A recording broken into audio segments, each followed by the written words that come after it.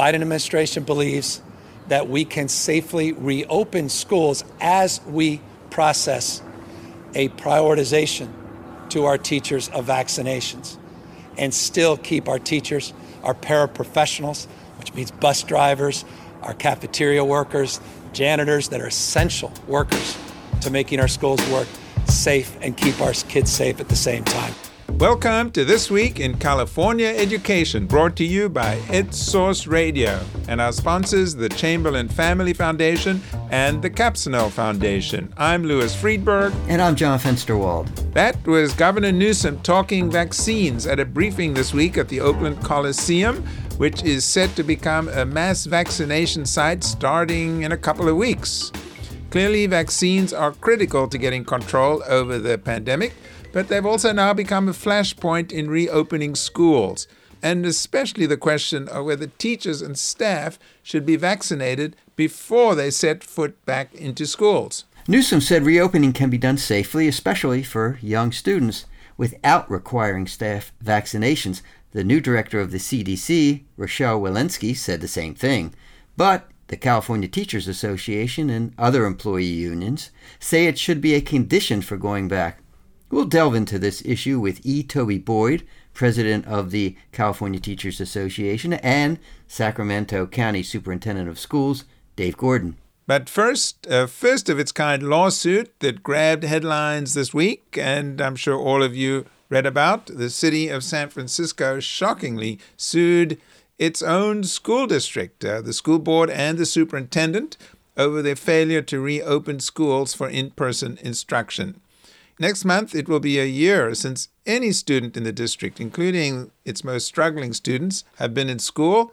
And Mayor London Breed and City Attorney Dennis Herrera went to court in an attempt to force the district to open some of its schools for in-person instruction. Louis, it's not clear what a lawsuit will achieve, and it certainly appears to be souring relations between the city and the district. Well, that's an understatement, John. But it has, on the other hand, drawn attention to the growing frustration of some, not all, parents who are desperate to get their children back into the school campuses out of distance learning. And, for sure, it will catch the notice of a legislature, which is now negotiating with Governor Newsom over when and if the state should require districts to reopen and how much funding to give them for testing and other safety measures to help them reopen. Well, we are very pleased to have on the line Superintendent of the San Francisco School District, Superintendent Vincent Matthews.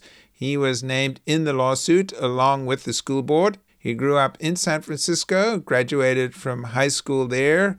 He has been superintendent in San Jose, Oakland, and Inglewood, and he's now returned to San Francisco, the state's 8th largest district with 53,000 students. Welcome, Superintendent Matthews. Thank you very much. I'm pleased to be here. You've indicated that the district does have a plan for reopening schools. Could you just briefly describe what that plan is? And if there is a plan, do you think schools might actually open for in-person instruction during the current school year? Yes, we do have a plan. It's been on our website since December. What's in the plan is all of the steps that we've taken around health and safety. So we want to make sure that the community knows what's in place, whether that be PPE or making sure that our teachers and staff and parents know the modules, how to register for schools. All those kinds of things are in our plan. That's the first part. And then the second part of the plan is around what the day could possibly look like for our students once they return to school. And we're currently in talks with our labor partners around both of those issues. But all of that is in the plan. And so, as you just said, there's a lawsuit that actually says that we canceled the plan, which is just completely incorrect. Well, the district was supposed to open some schools in January, and then things got delayed. Was that because the pandemic was out of control, or were there other factors as well? Yeah, there were a number of factors. One, we were at the highest levels of the surge. The date was January 25th. We were in what the state has now deemed a deep purple, so it's even higher than the levels that they had put on their maps. We also, at that time, were learning about vaccines being on the horizon. These are just a couple of the factors, but these many factors caused us to reassess the plan. We're in the first week of February. what do you think realistically are the chances of schools opening for in-person instruction? I mean, for those parents who want their kids back in school. But what's the lay of the land right now? Maybe I'm an eternal optimist, but I still believe that we have that opportunity. So I do believe that before the end of the year, we will return to in-person learning, especially for our youngest learners and those who we have struggled to engage.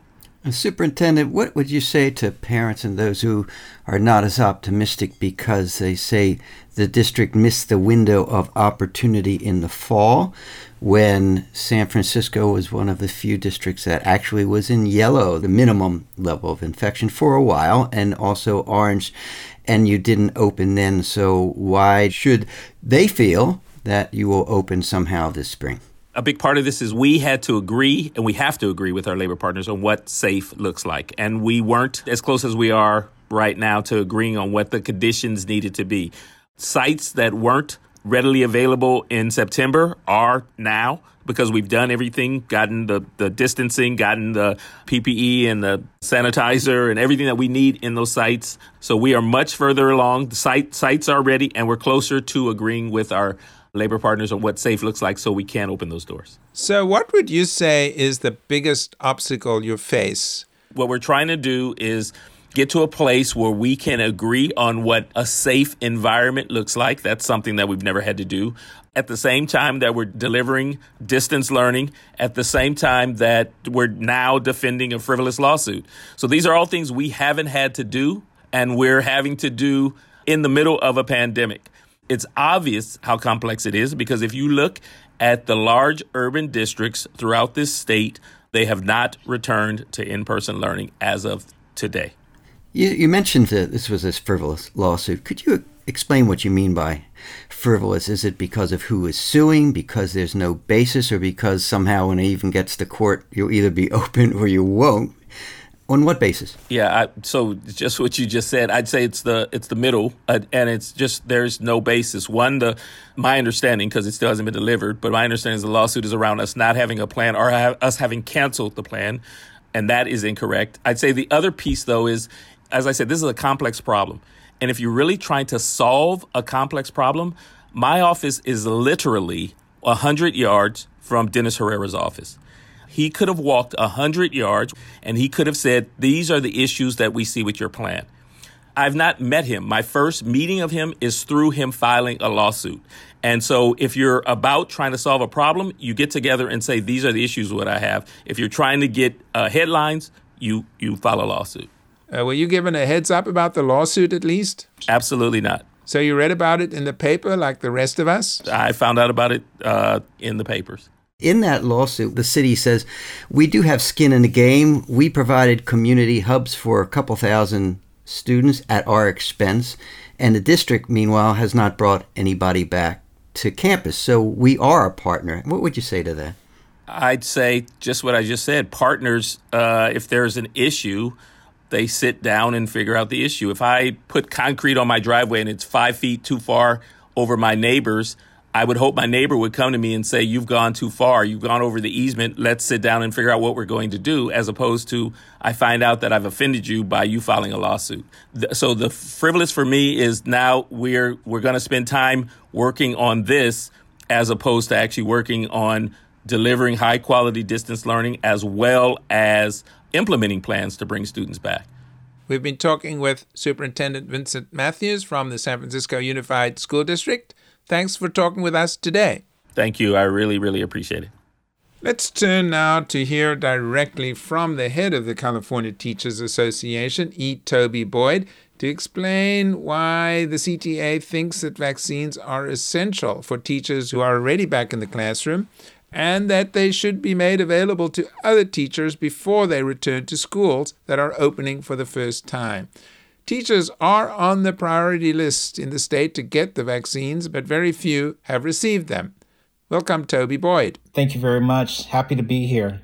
Yesterday, the governor clarified or made explicit his policy on vaccinations and said that it's not necessary to vaccinate all teachers before we reopen schools for at least elementary schools, and they're determined to be safe. What's your position on vaccination, and who should be vaccinated first?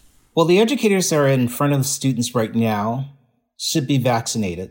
And there should be testing taking place to make sure that the virus itself is not entering into the school site. If districts are going to plan on opening, they need to make sure that the educators that are going to be in front of the classes when they reopen have the vaccination. Now, all this is under the premise that the educator who is involved will want to have that vaccine because it's their personal choice. And so then that's going to be something that's going to have to be dealt with. But your position then is that teachers should be vaccinated before they go back, because you've heard the governor said, and the CDC yesterday says, we shouldn't wait for that it is possible to go back even without the vaccine. Yes, they should be vaccinated, but it's just part of the multi-layered methods in order to mitigate the virus itself. I understand the position, but in terms of timing, it's a 2-shot vaccination plus an additional week or two before it takes effect. So we're really talking about 6 weeks from the time that you get your first shot to the time that you're ready to go back to school. So we're talking about maybe mid-April or at the earliest in some cases. I think that's the balance between time and safety that may be one of the reasons they say, no, you don't have to be fully vaccinated before you return to school, knowing that it takes you into late spring. We feel that the vaccine is available. We feel that it is part of that multi-layered process in order to mitigate it. And so that is important to us. We're talking with E. Toby Boyd, president of the California Teachers Association. The CTA did put out a statement about 100 days. It wasn't totally clear. Were you saying, well, teachers shouldn't go back for 100 days or what? Do you have a 100-day timeline? The 100 days is to allow us to get the pandemic under control.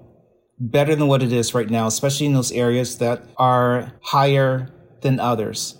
So it's a process in which we say, okay, give us 100 days so that we can make sure we have all the necessary protocols in place. The vaccine, the ventilation, the mask wearing, all the things that needs to be in place. Let's get that in place and make sure that it's safe for our students and for our employees before we get back into. So it's just making sure that we have a plan in place in order to do so. Wait, are you saying that teachers and other school staff shouldn't go back for 100 days? That would be, obviously, that would take us pretty much to the end of the school year. What if things improve before 100 days? Or it take longer than 100 days? Well, if they improve it before the 100 days and they have all the necessary mitigating layers in place, yes, we can get back faster. But because it's going to take some time in order to get everything in place, it's not going to happen tomorrow. We know that. It's not going to happen within a week. We know the resources aren't going to be there because you're going to have to purchase the items. You're going to have to make sure that the ventilation is in place. You're going to make sure that the contact tracing and the testing is in place. So all those things have to be planned out, and it's not going to happen within 10 days. And so we gave 100 days in case that if it's shorter, then yes, we'll get back into session. But if it takes longer, it just gives people time so it's not rushed and it can be truly mapped out in a very logical, strategic way. But 100 days would effectively take you to the end of the school year. It would be in May by then. Well, we should have been planning for this back in June. And then that 100 days would not be affecting where we are at this day. Toby, the biggest criticism I hear when I talk to her superintendent, in fact, everyone uses the same analogy. With CTA and the unions, they're always moving the goalposts back. And I think they'll point to the 100 days as, here it is, here's another thing, 100 days. Or yesterday you came out with, all the unions came out with a proposal which stipulates when schools should go back. It's a very detailed plan, one of which says districts should not be ordered to go back until it's yellow, which I hadn't heard before. Could you respond to that general criticism that, you really don't want to go back and we're constantly changing what it is that the unions are requesting or requiring? Our position has always been the same, safety.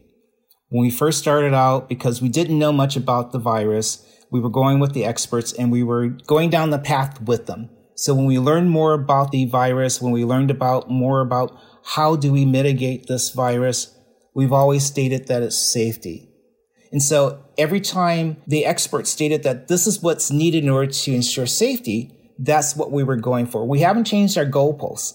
So it's not us making the decisions because we're not the experts. We're dependent upon those people that know what's going on with the virus and how to mitigate it. Why yellow? Why wait until the minimum risk to order schools to go back? Well, I'm hoping that it wouldn't come down to just yellow when we are told to go back, that in between the red and the orange, that there would be the necessary items in place, that there would be memorandums of understandings or agreements between the district, the association, and the communities where they would be able to open.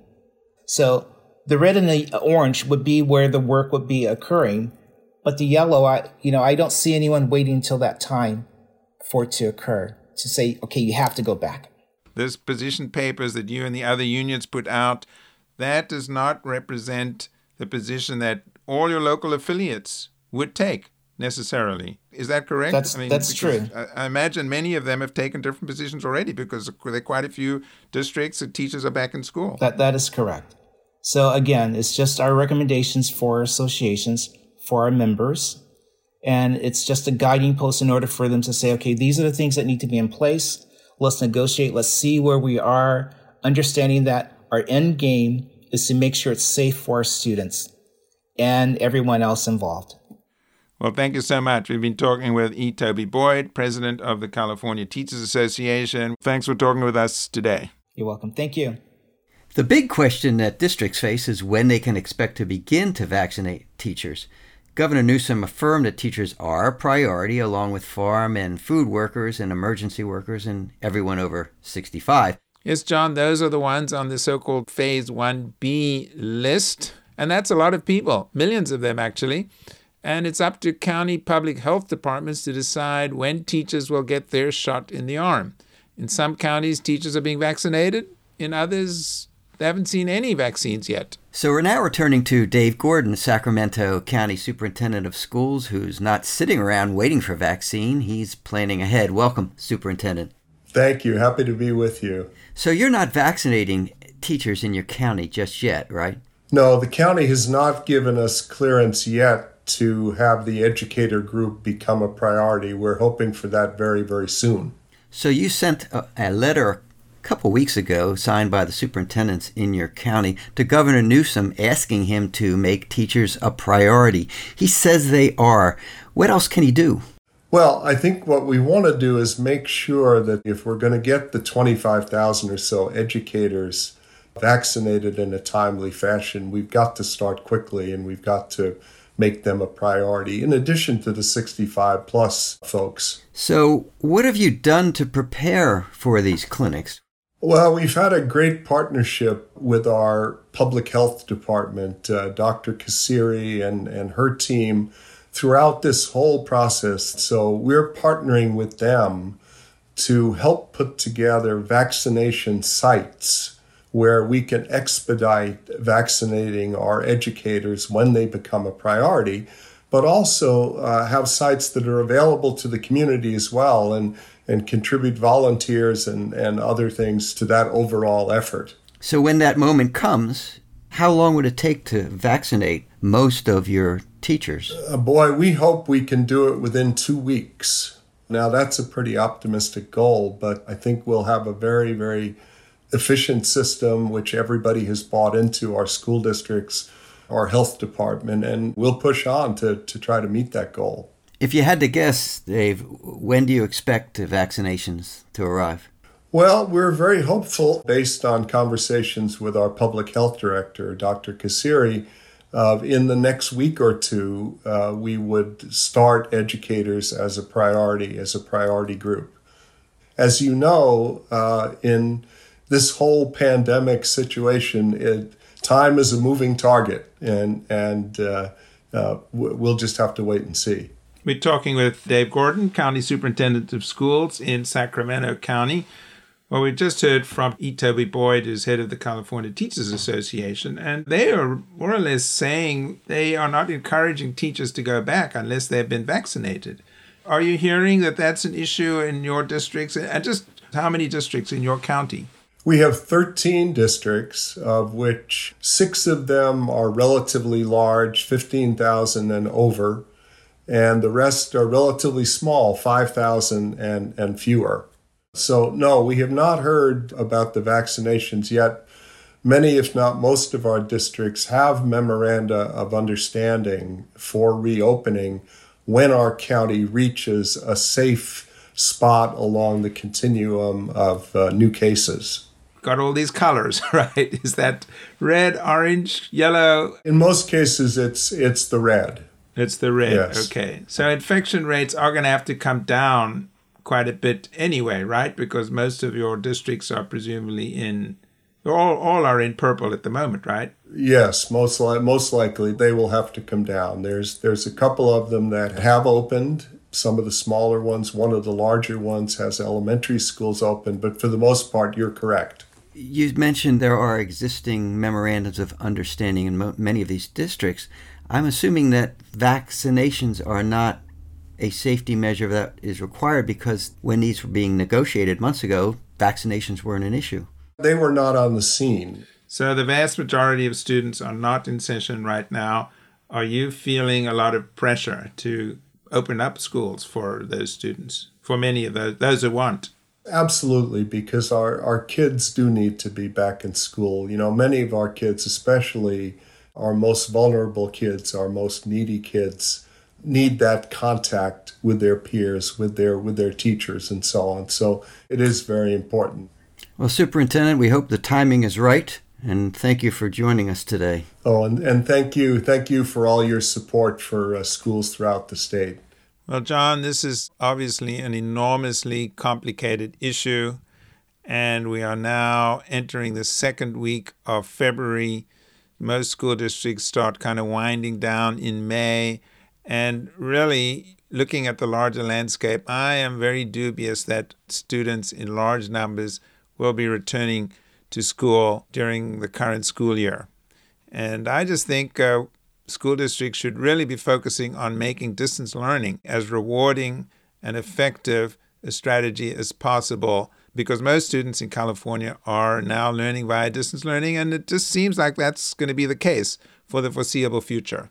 Well, I'm not giving up yet, Louis. I think that rates may decline quite quickly over the next 6 weeks. And so I hope, given what we've been talking about today, that vaccinations or a lack of vaccinations for staff are not the reason that we can't reopen schools. Well, there might be some middle ground there. I think everybody's focused on getting kids back into school for hybrid or 2 days a week or even 5 days a week, but maybe just even 1 day a week. One of the biggest concerns is that kids are not having contact with their peer groups, and this has been really hard on the mental health of many students. So maybe coming up with ways to bring students back to school campuses for activities short of a full instructional schedule might be one way to go. One last thought on vaccinations. If you can't vaccinate all 300,000 teachers and tens of thousands of additional staff, look to see which teachers would go back to school first, elementary teachers, and then perhaps those of struggling teachers. Make sure they're the first ones to get the initial clinics, and then hold clinics as we can for other teachers. Well, the next few weeks are going to be just crucial. And of course, the larger issue is that the rates have to come down, as you point out. Right now, most school districts in the state wouldn't be able to open because they are in deep purple, which under state regulations means they have to continue with distance learning unless they've already opened before. And I think on that note, we need to end this podcast on this usually difficult and emotional issue. Thanks to our producer, Kobe McDonald. Our music is from Nate Schwartz Jazz Orchestra and EdSource's own Justin Allen. Please subscribe wherever you listen to your podcasts. I'm Louis Friedberg. And I'm John Fensterwald. Thanks for listening. Stay well. We'll be back next week.